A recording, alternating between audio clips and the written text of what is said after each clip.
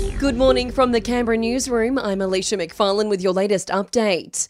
More than 13,500 Canberra homes were without power last night as a severe thunderstorm swept through the capital.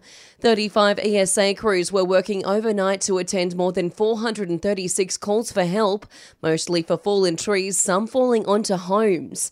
Additional emergency staff will be assisting with the cleanup this morning, while some homes could be without power for up to 24 hours.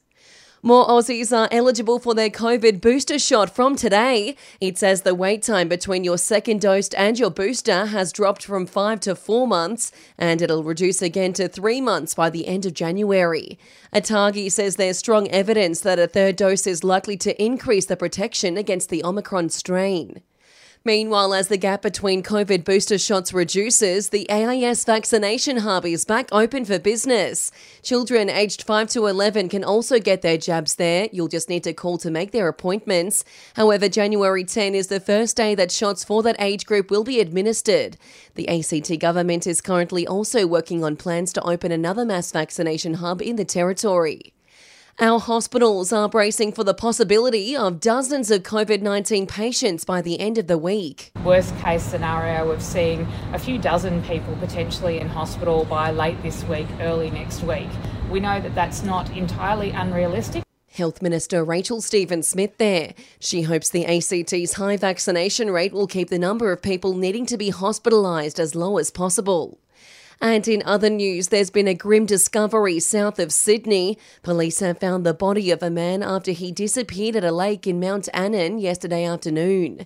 The 38-year-old man was seen entering the water but didn't surface. Last night, a 47-year-old woman also drowned at a beach in Coffs Harbour. Checking sport now, Blake Ferguson's new contract in Japan has been torn up.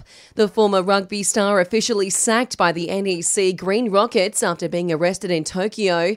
He's facing alleged cocaine possession and assault charges and is currently behind bars in the nation's capital.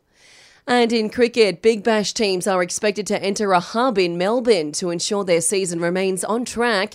Details are expected today, although it looks like families won't be tagging along. The Stars were without 12 players due to COVID in their 5-wicket loss to the Renegades last night. Gades bowler Kane Richardson telling Channel 7 there's a lot of uncertainty. I don't know if there's any more that can be done, but as players it just feels like we're just rolling on to the next game at the moment. So, yeah, we want all the best players playing. And that's the latest in news and sport. I'll have another update for you later this morning.